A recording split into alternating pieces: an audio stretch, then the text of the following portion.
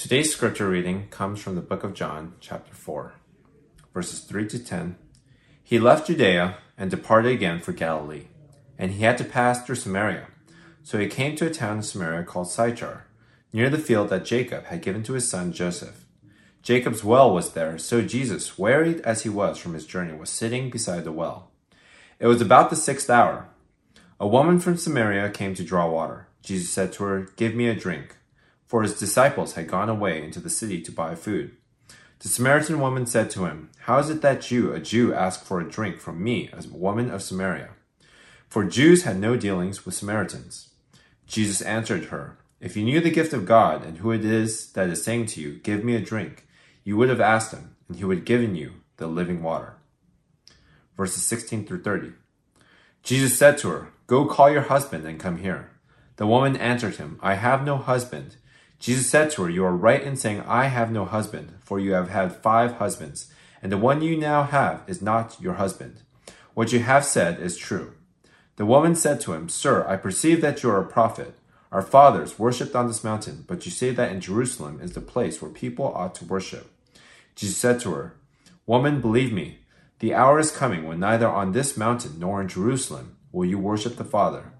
You worship what you do not know. We worship what we know, for salvation is from the Jews. But the hour is coming and is now here, when the true worshippers will worship the Father in spirit and truth, for the Father is seeking such people to worship him. God is spirit, and those who worship him must worship in spirit and truth." The woman said to him, "I know that the Messiah is coming, he who is called Christ. When he comes, he will tell us all things." Jesus said to her, "I who speak to you am he." Just then his disciples came back. They marveled that he was talking with a woman, but no one said, "What do you seek?" or "Why are you talking with her?" So the woman left her water jar and went away into town and said to the people, "Come, see a man who told me all that I ever did. Can this be the Christ?" They went out of town and were coming to him. Verses 39 through 42. Many Samaritans from the town believed in him because of the woman's testimony. "He told me all that I ever did." So when the Samaritans came to him, they asked him to stay with them, and he stayed there for 2 days. And many more believed because of his word. They said to the woman, "It is no longer because of what you said that we believe, for we have heard for ourselves, and we know that this is indeed the Savior of the world." This is the word of the Lord. Okay, Revive. We're in part 13 of our series on biblical justice.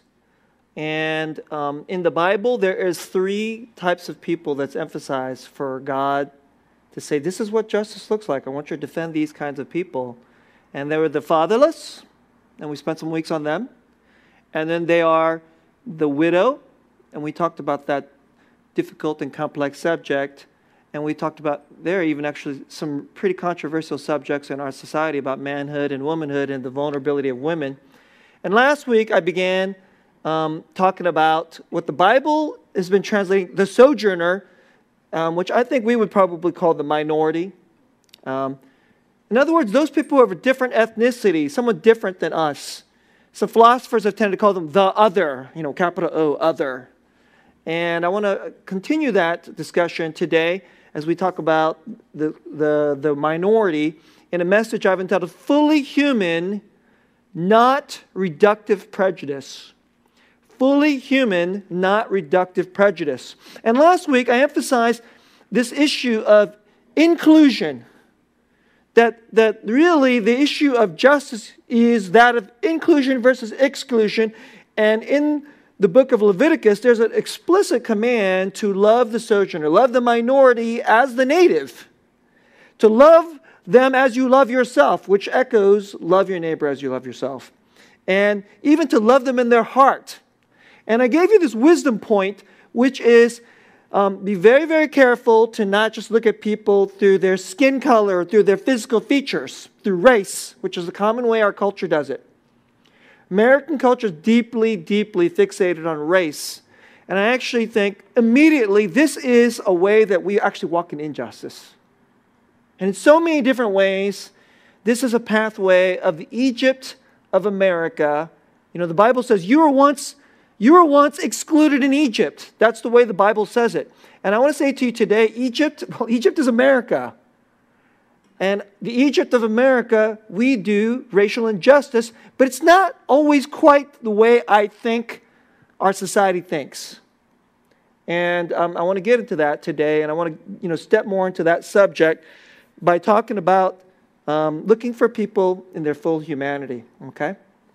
Part 1, seeking and seeing the full humanity of the other. Seeking and seeing the full humanity of the other. Do not just look at their race, please. Right? Don't look at somebody's race and think you know what they're about and whether they are victims of history or not. That's how our society immediately tends to think. I think it's a really unbiblical way of doing things. And it's very unrealistic. I want to show you from the Bible how Jesus doesn't do it this way. He doesn't do it this way, right?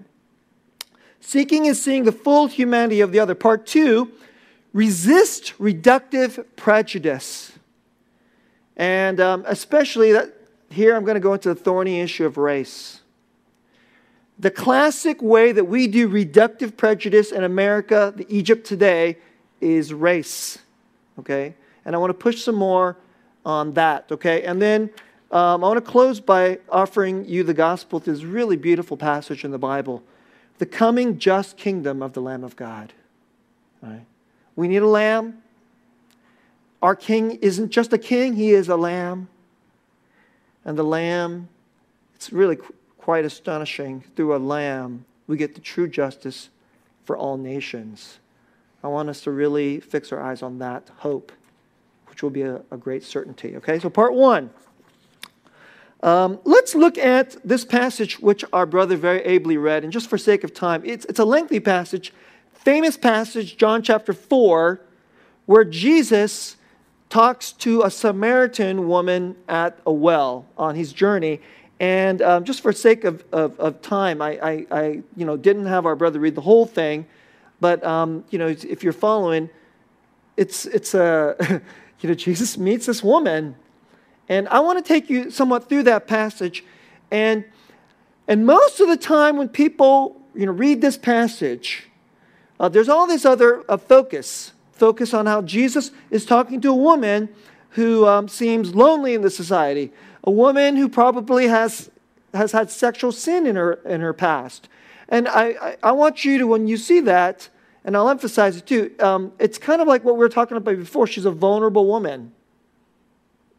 I think there's echoes in the Bible of have compassion and defense for vulnerable women. And she may not be a widow. She may very well be a widow.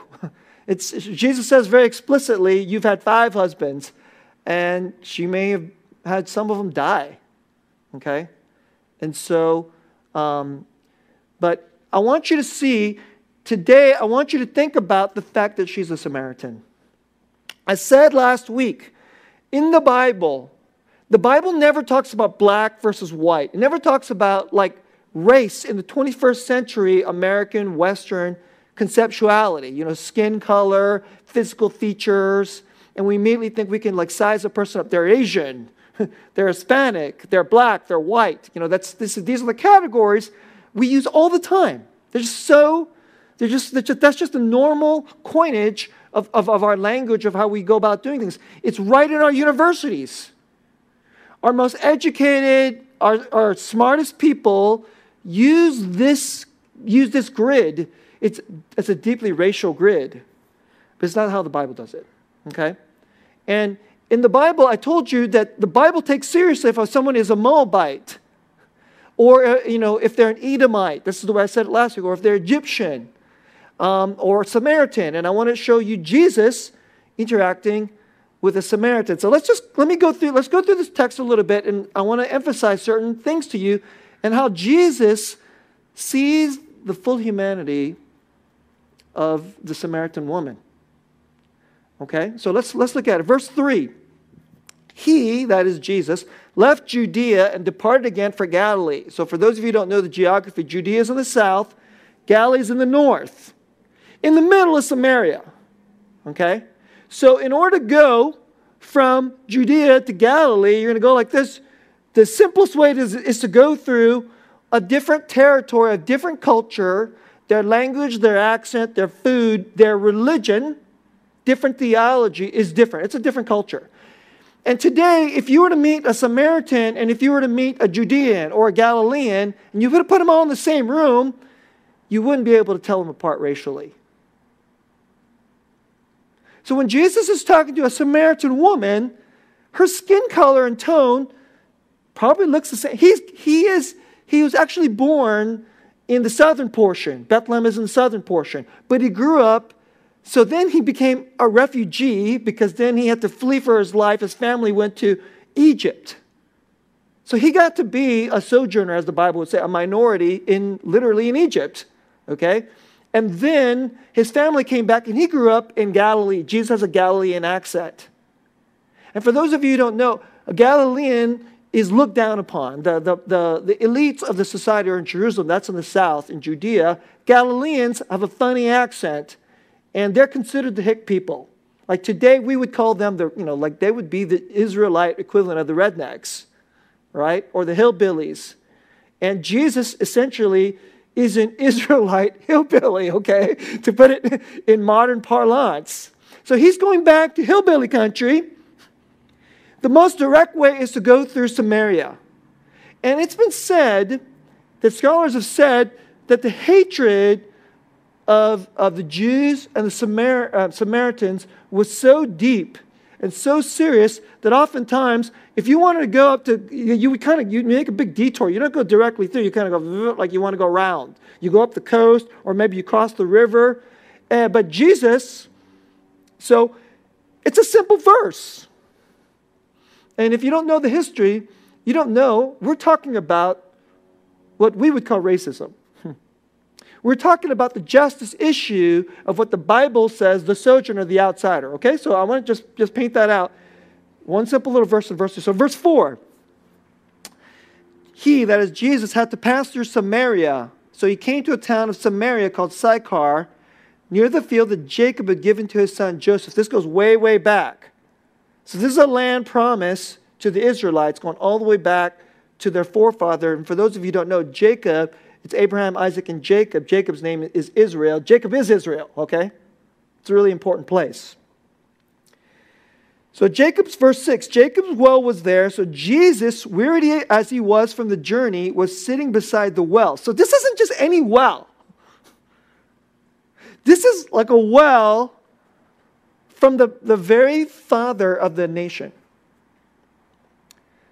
It was about the 6th hour. The 6th hour, 6 o'clock is the first hour, okay? The 6th hour is noon. This is the middle of the day. A woman from Samaria came to draw water. Jesus said to her, "Give me a drink." For his disciples had gone away into the city to buy food. The Samaritan woman said to him, "How is it that you, a Jew, ask for a drink from me, a woman of Samaria? For Jews have no dealings with Samaritans." Okay, that's a very simple and nice way of saying there is very serious racism between these two people. They hate each other's guts. Okay? So exactly what Leviticus chapter 19 says for Israel to do to other people. So the sojourner in your land, the minority in your land, treat them as you would a native. Here's what Jews do to Samaritans. They hate their guts. So right here is a very, all the scholars in Jerusalem, they know Leviticus. They study the Bible. They know God's commands. They should know the standards of justice from God, God's justice from the Bible. So, but inside their culture,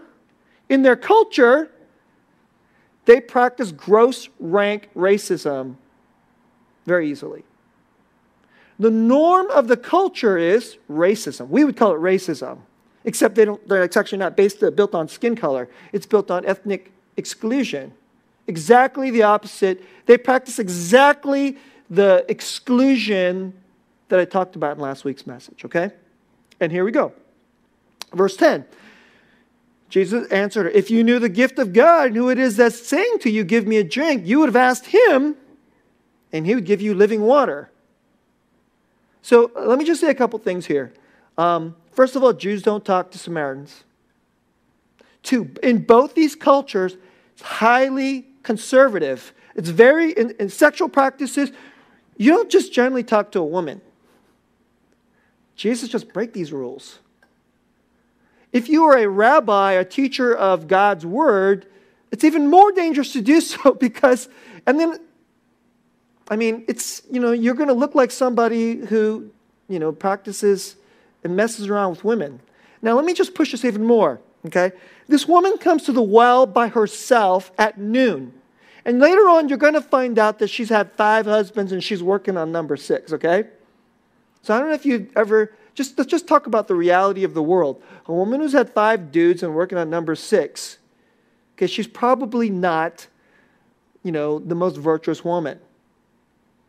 And in her town, the reason she probably, and everybody's kind of who's read this passage picks this up. They're like, nobody goes to the well at noon because it's hot. When do women come to the well? In the morning. But why is she coming in the middle of the day? Probably because she is considered the town's sexually loose woman. And all the other women hate her. So today, we have a really bad word, SLUT. She's the town that. You get it? This is what's going on. So she is an ostracized and vulnerable woman. She may very well be a widow. She is, quote unquote, the wrong ethnicity if you're Jewish. And Jesus talks to her. Jesus respects her. Jesus starts talking about the deepest things, God. She may not know anything about theology or the Bible. He starts talking to the deepest things. Now, I got to, just for the sake of time, other things. He says, well, you've had 5. He goes, you're working on number 6. Verse 21. Jesus said to her, woman, believe me, the hour is coming when neither on this mountain nor in Jerusalem will you worship the Father. You worship what you do not know. We worship what we know, for salvation is from the Jews. Let's just stop for a moment. Man, that's really rude. That's seriously rude. You know what he's saying? Your theology is wrong.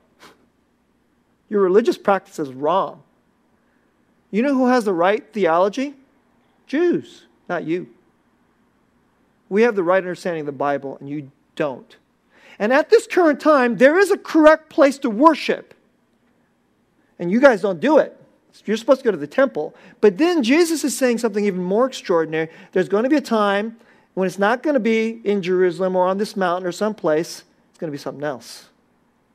I mean, he's just blowing it apart. So I want you to just see, in our culture, you're not supposed to say anything that would be deemed as disrespectful to somebody else's culture or to their other religion. That is a no-no in American 21st century, secular righteousness. Jesus just breaks all those things. Why? Because he wants to treat her like a full person. You see it? You have deep need of God. Let's talk about the things of God. Your understanding of God and your theology from your people, it's not right. Today it would be considered very rude and insensitive. But is it? I would offer to you, it's actually greatly respectful. It's greatly compassionate. He's loving her. He is loving her.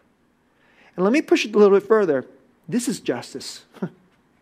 This is what it looks like. It's complex. It's strange. And you're wandering into like minefields, and you never quite know how the other person's going to react.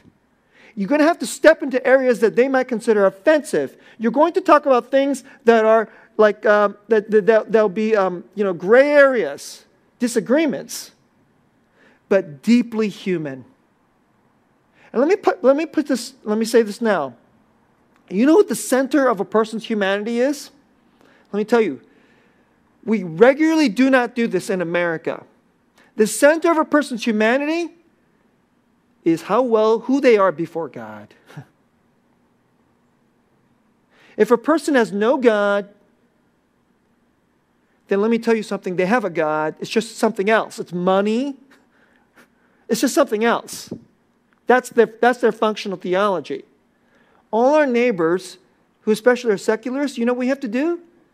We have to puncture their Samaritan theology. I mean, just what Jesus is doing. He's puncturing her Samaritan theology. If we're really going to love people, we got to see them who they are before God. Okay, we got to move on. All right.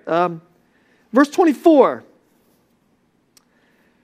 God is spirit, and those who worship him must worship in spirit and truth.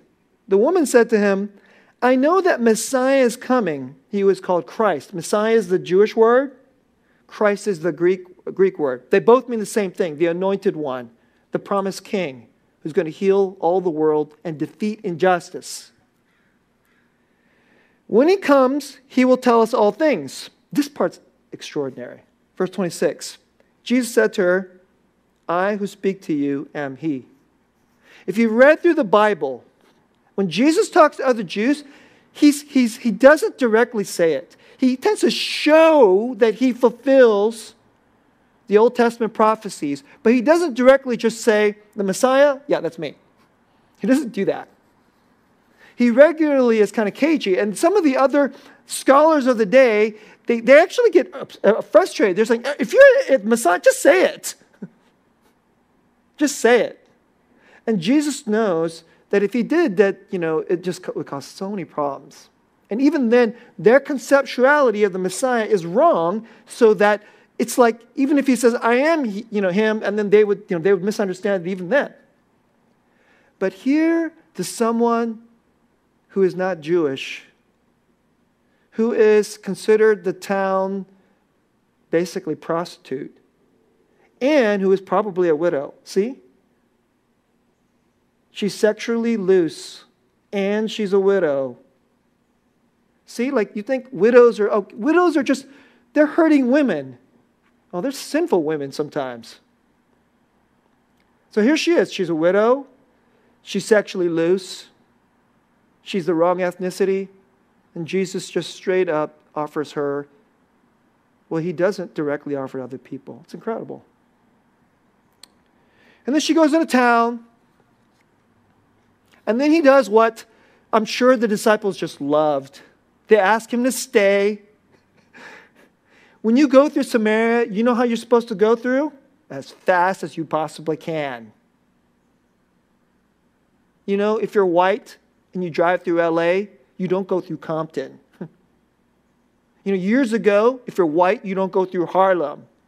And if you do, you know what you do? You go as fast as you possibly can. But Jesus goes, hey, let's stay here for 2 days. The disciples are probably like, oh, yeah, that's awesome, Jesus. It's just awesome. This is exactly the place I would love to stay for another couple days. And you know why he's doing that? He was saying, let me show you what real justice looks like. And you know how you know the disciples remembered this trip? Because it's in the Bible and it's long.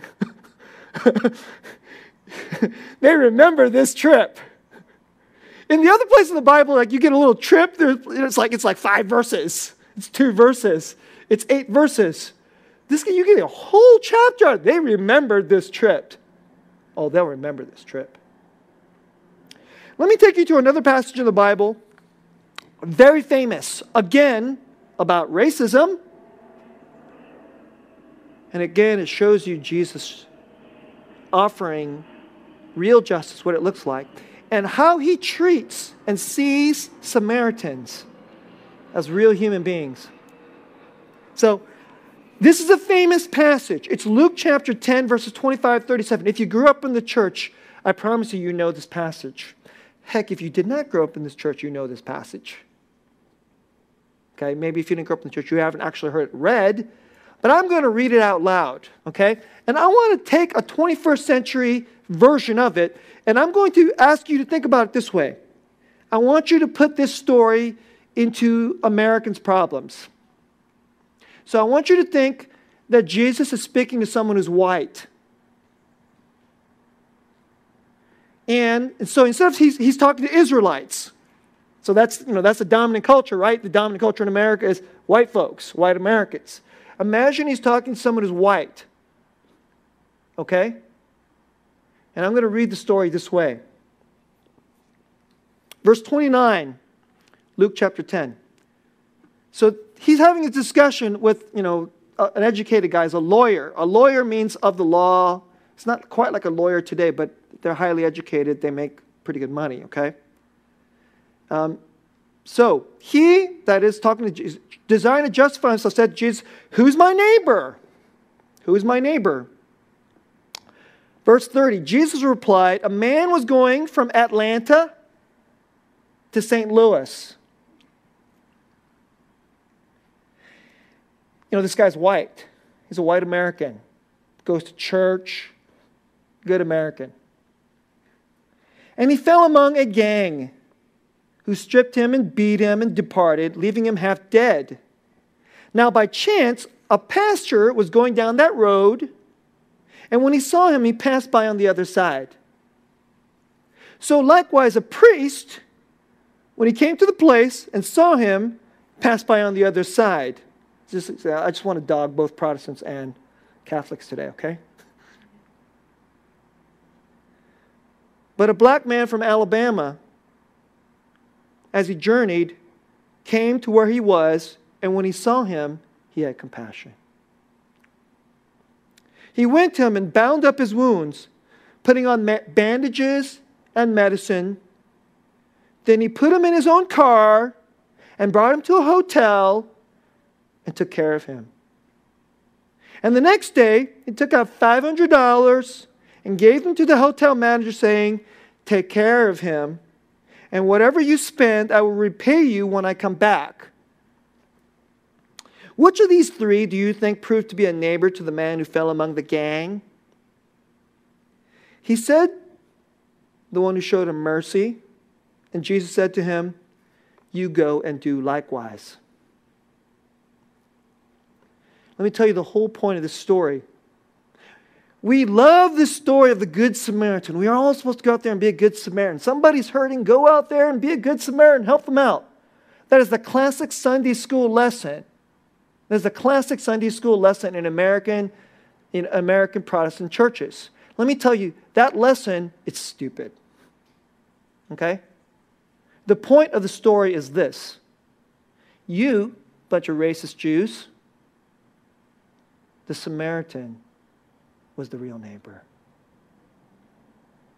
The person you despise because of your racism, he was the true human being. He did real justice. You should be like him. That's the point. When Jesus looks at Samaritans, you know what he sees? People made in the image of God who have the potential to be fully human.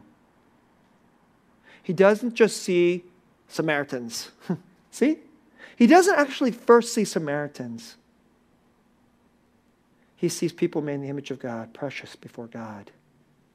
And that's the point of the story. Okay? Let's go to part 2. I want to talk about reductive prejudice. And I said it this way. I don't want to use the word racism because it's just such, that word is just all over the place. Okay? I call it reductive prejudice. So first, let's use the word prejudice. When I was young, prejudice and racism were synonymous. But let me just use the word prejudice because prejudice is this. Prejudice literally means prejudge. To prejudge. You see somebody, you see a feature of that person, you prejudge them immediately. You know, the disciples, like, okay, she's Samaritan, she's a woman. Ooh, she's here in the middle of the day, she's probably bad. They prejudged her immediately, right away. Prejudged. Right? To a certain extent, human beings... So now let me just say something else. You can't... On one level, all prejudging is not sin. Okay? All prejudging is not sin.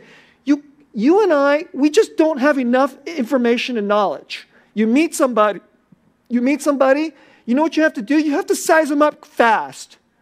And if you size them up fast, you have to use a shortcut. A shortcut is a kind of prejudging. Okay? So, if you walk into a city, you see a big dude walking along the other side of the street, and he looks really angry. He's got big muscles, and he's got a lot of tattoos, and it's dark. And you're a woman. Yeah, let's just go walk on that side of the street with him. Is that a good idea? That's a pretty bad idea, I would say. Right? Now, he might be a super nice guy, but you can't know. And the point is not to go out and start having a nice conversation with this person. You're just trying to walk down the street. You have to prejudge. Okay? Everybody prejudges. It's because we just aren't wise enough. We're just not knowledgeable enough. But I want to ask you, inside of our hearts, we should never stop at prejudging. Human beings are complicated, and there's a lot more going on. And a human being is never only what you see on the outside. A human being has a history. A human being has a mind and a heart and feelings and dreams and fears. And they are both an admixture of good and bad. They're nice people, kind people, wise people, and they're sinners. Some sinners are more dangerous than other sinners. That's real. Okay? And what we do in America today, in today's ideology of justice, we have this simplistic understanding of justice is very controverted in secular America today. And we have a simplistic way, and we're using a reductive prejudging. What do I mean by reductive? Reductive, I mean, is you just look at a person, you look at their feature, and boom, you just reduce them down to that feature. And then we just think, now we know, and now we can just immediately, now let's enact justice. That's how we're doing it in America today. You know, this is crazy. When I was growing up in America, so I first came to the United States in 1976. I was 5 years old. Okay, now you can figure out how old I am, okay? We came to a town called Richmond, California. Richmond, California was almost all black. Okay, for whatever reason, my grandmother and my uncles, they lived in like an all black town. I don't know why, but they chose that. That's fine, okay? So that's where we first came to the United States. And you know, black Americans, because my friends are black, because those are the only friends you can have, okay? They're black. Whenever they talked about prejudice, it was about, there would be black people that would say to another black person, don't be prejudiced. And you know what they meant? That white guy, you can't just think he's bad just because he's white. You know who I learned that from? I learned that from black people in an all-black neighborhood. But today, reductive, you just reduce a person straight down to his race, and you can think you know how to do justice. Let me tell you, we cannot do this. That is so wrong. I can't tell you how wrong that is. If you're a Christian and you want to jump onto the bandwagon of justice today, you got to be really, really careful. It's not Jesus' way. I want to just give you a couple of examples of how strange it gets. I gave you just kind of like a personal experience, okay?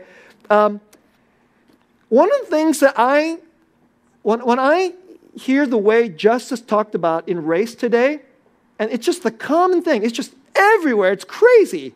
You hear somebody in Hollywood say it. You see it in the news today. The universities are saying it today. It's super hard to take. because I think it's just wicked lies. Because if you just do a little bit more digging, if you go do a little bit more digging, you're going to find out that the history is a lot stranger. It's a lot more complex and difficult than that. And I asked you to think about people's culture, not just their race. Culture, not race, right? And I'll give you an example of this. This is a book, Discrimination and Disparities. Discrimination and Disparities. It's written by Thomas Sowell. I'm a good chunk of the way through this book. Now, this is just my humble opinion, but Thomas Sowell, I think, is the greatest scholar in the world on race and the history of racism. Okay? He's black. Thomas Sowell is black. And he's not as famous as he ought to be because he doesn't agree with the common conceptualities in today's universities. He just doesn't agree. But you know what? If you just read even just 2 or 3 chapters of his book, you'll just know that he knows more than almost everybody else. It's crazy. It's crazy how much he knows. And so let me just give you one example. I mean, this is just like this again and again and again and again and again, this book. You just read 10 or 20 or 30 pages of the book, and he just does just the data that he knows, the stories that he knows, and it's across cultures. He studied Jews, he studied Australians, he studied Germans, he studied 19th century Jews, he studied 20th century Jews, he studied exclusion and racism in Australia in the 19th century. I mean, it's crazy. He knows it across globally, and of course he knows the American thing. He knows the American stuff like the back of his hand. And he knows stuff that he's probably forgotten more stuff than you and I would probably ever even learn. So just give you just one example that just blows my mind, right? So he tells you this. So he says a study of the early 20th century Pennsylvania shows that the rate of violent crime among black migrants from the South was nearly 5 times the rate of black people born in Pennsylvania. They're both black. Black from the South, but black from Pennsylvania. Very different culture. The violence rate is so much, it's 5x. So what began happening, what he tells you is that in the North, you had this thing where like black people would just go to school with white people and it all worked. So everybody just thinks there was always segregation and it was just monolithic. White people can't stand black people and they couldn't get along ever. It's just the way it was all the time. And he basically studies the history and he just punctures that, just completely blows out of the way. Today we have something like almost 70% fatherlessness in the black community. You know what Thomas Sowell knows? He's like saying, no, actually, the rate of 2-parent households was greater in the black community than the white community for much of the 20th century. And then, you know, like black fatherlessness doesn't just start to skyrocket till the 1960s. That's a fact. People don't know that. So I was really interested in this when he starts talking about, I told you that I grew up in Richmond, California for the first 2.5 years when I was 5 years old. He tells us a story about Richmond, California. So he says this, in the Bay Area, black people migrated from other parts of the country, came to the Bay Area. And so this part just is amazing. In San Francisco, earlier in the 20th century, black children went to schools that were not racially segregated, and the small black population lived in neighborhoods with whites, Chinese, and other races. Kind of like now, isn't it? But then something interesting happened. There was a company in Richmond, and he had huge shipyards, and they needed to hire a bunch of other people. And so what happened was, in 1940, they brought in like tons, like thousands and thousands of people, moved from other parts of the country to work for this company in Richmond, and the black population in Berkeley, Oakland, and Richmond just shot through the roof.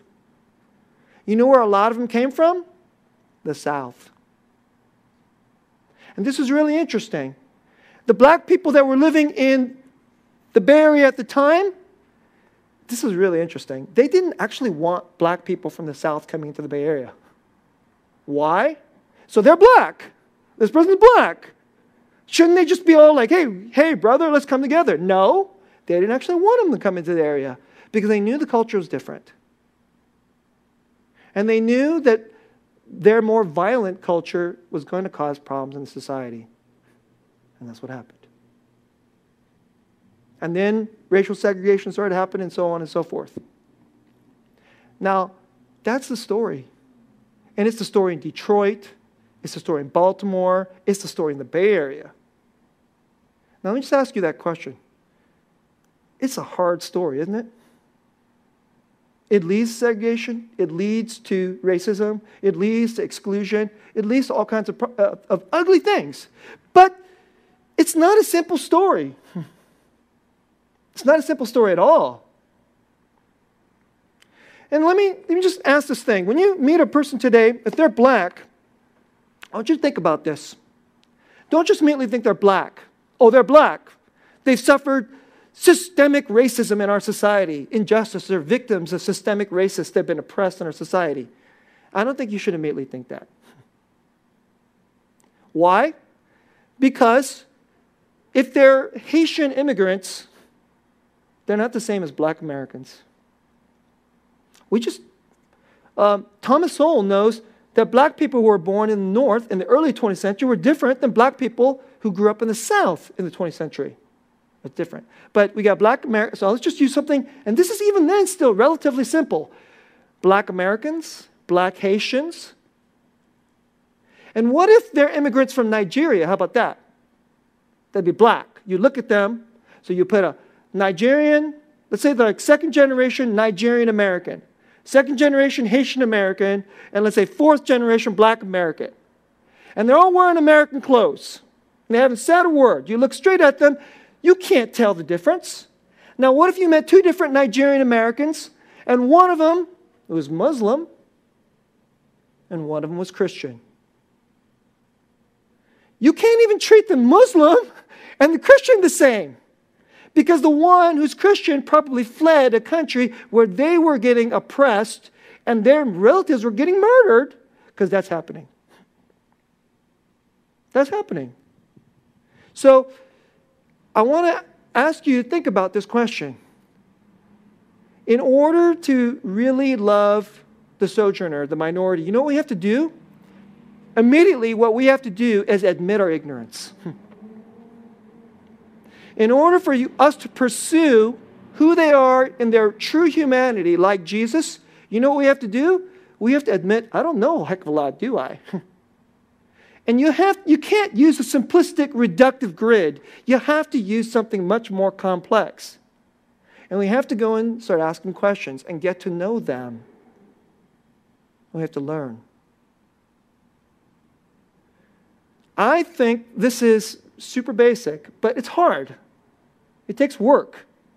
And it takes humility. It takes patience. And if there's ever going to be something like true racial justice in America, there is no way it's going to happen top down through politics. There's no way. Everybody who thinks we can just pressure people through politics, this idea that you can go get diversity training in your company, I'm going to get in trouble for saying this, I think it's total garbage. It's guilt.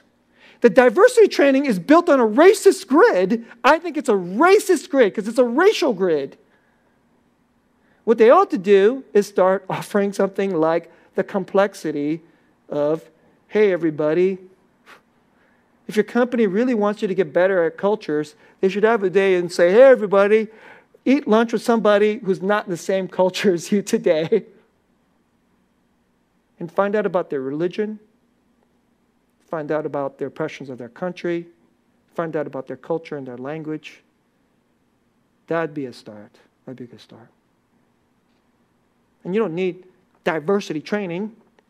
Maybe they need a class talk this way. And then we need a new lifestyle. Okay. I need to get toward the end of this message. And I want to share with you something really beautiful out of the Bible. Okay? There's a hope in the Bible, but I want to offer it to you. The hope is a very sure hope. Jesus is our King. And I told you that true justice isn't going to be a simple top-down thing through politics. And I think it's really, really interesting in the Bible.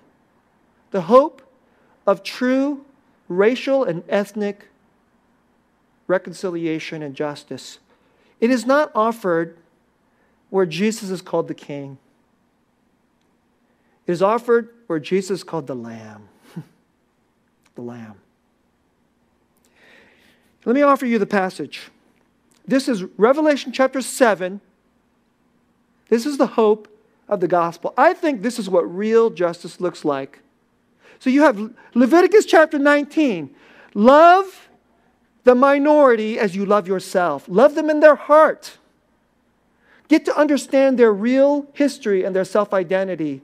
Don't you dare use reductive prejudging on them. Seek their true humanity. And this is what, when it is fully true and is all realized, it's going to look like. So Revelation chapter 7, this is what the culmination of all of history, when justice is fully won. Verse 9. After this I looked, and behold, a great multitude that no one could number, from every nation, from all tribes and peoples and languages, standing before the throne and before the Lamb. The Lamb is Jesus, you know. Clothed in white robes. You know what that means? That means they're now washed and they're pure. They're no longer sinful and unjust. They're no longer racist and excluding. They're no longer tribal. Let's put it that way. With palm branches in their hands. Palm branch is the symbol of peace. After the nations would go to war, they would come together and they'd wave palm branches. Because in your hand, when you hated them, you would wave your weapon. They waved palm branches. And crying out with a loud voice, salvation belongs to our God who sits on the throne and to the Lamb. And all the angels were standing around the throne, around the elders and the four living creatures. The elders stand for all those who are the leaders. The four living creatures represent all the creatures of the earth. And they fell on their faces before the throne and worshiped God and saying, Amen, blessing and glory and wisdom and thanksgiving and honor and power and might be to our God forever and ever. Amen. So let me close out our message this way. I want to urge you to walk forward and embrace and accept your ignorance. You know, we're all ashamed that we're kind of ignorant about other people. But, you know, the way in America that we try to handle the fact that we're ignorant is we're trying to use kind of a fake solution. And we're using a simplistic solution, reductive prejudice. And then we want to proclaim that we've solved it. Justice. It's a total lie. It's completely unreal. And I can just imagine people who just, of every different kind of ethnicity, if they were to receive this, do you think they would feel loved? Do you think there would be a real advance of justice? Or do you think that they would continually resent? I actually think that this is a form of injustice both to black Americans and to white Americans. So today, I actually think it's like 1976 was a more racist time than today, but what is being taught for justice today feels so racist to me. It's crazy. But the first thing that we must do is admit we have a lot of ignorance. But because we have been washed by the blood of the Lamb, we can make mistakes. We can walk forward and saying, you know, I'm not going to perfectly be sensitive to you, but I'm going to respect you. Jesus, who came into all our pains, in our ignorance, in our fears, in our racism, the ways that we like, in our bad righteousness, where we look for simplistic, bad solutions, bad righteousness, Jesus came to say, put all that impatience and false answers upon me, and I'll wash them away. The Lamb came to serve. The Lamb came to wash away our fake solutions and our fake righteousness, to give us real justice. And if we would be forgiven and we would be washed and we could be secure in the servanthood of the Lamb, then we could go forward and patiently sow the true justice of the kingdom of the Lamb. Not the kingdom of might and intimidation and of guilt and condemnation. The kingdom of forgiveness and patience, true justice. And real justice between the nations can begin to happen. Revive Church, that's the church we want to be. We are here to offer new life in Christ for the nations of Silicon Valley. And nobody's good at it, okay? Whether they're Vietnamese, or whether they're black, or whether they're white, or whether they're black Nigerians, we're not going to be good at knowing how to embrace them. But let us walk the way Jesus did, with patience and humility. And not be afraid to make mistakes, because we have been covered by the blood of the Lamb, okay? Let's pray. Lord, an impatient people, a fearful people, a very insecure people. We want to cover up the shame of the history of our racism. We want to cover up our shames with simple fig leaves. That's what the Bible says, that when Adam and Eve were filled with guilt, they tried to cover up their nakedness with a pitiful fig leaf. But we have been washed by the blood of the Lamb and covered in your righteousness, your true justice. So let us now walk with faith in the gospel and know that your true victory, real justice, and true racial reconciliation is coming. And we can walk in it and help bring it about. So give us faith and awe in you, Lord Jesus. Though we were excluded and though we were like outsiders in the world, you came to rescue us. And then you brought all the nations together to be your family, to be your people. We love you. We honor you. Help us to walk in your kind of justice. In Jesus' name, amen.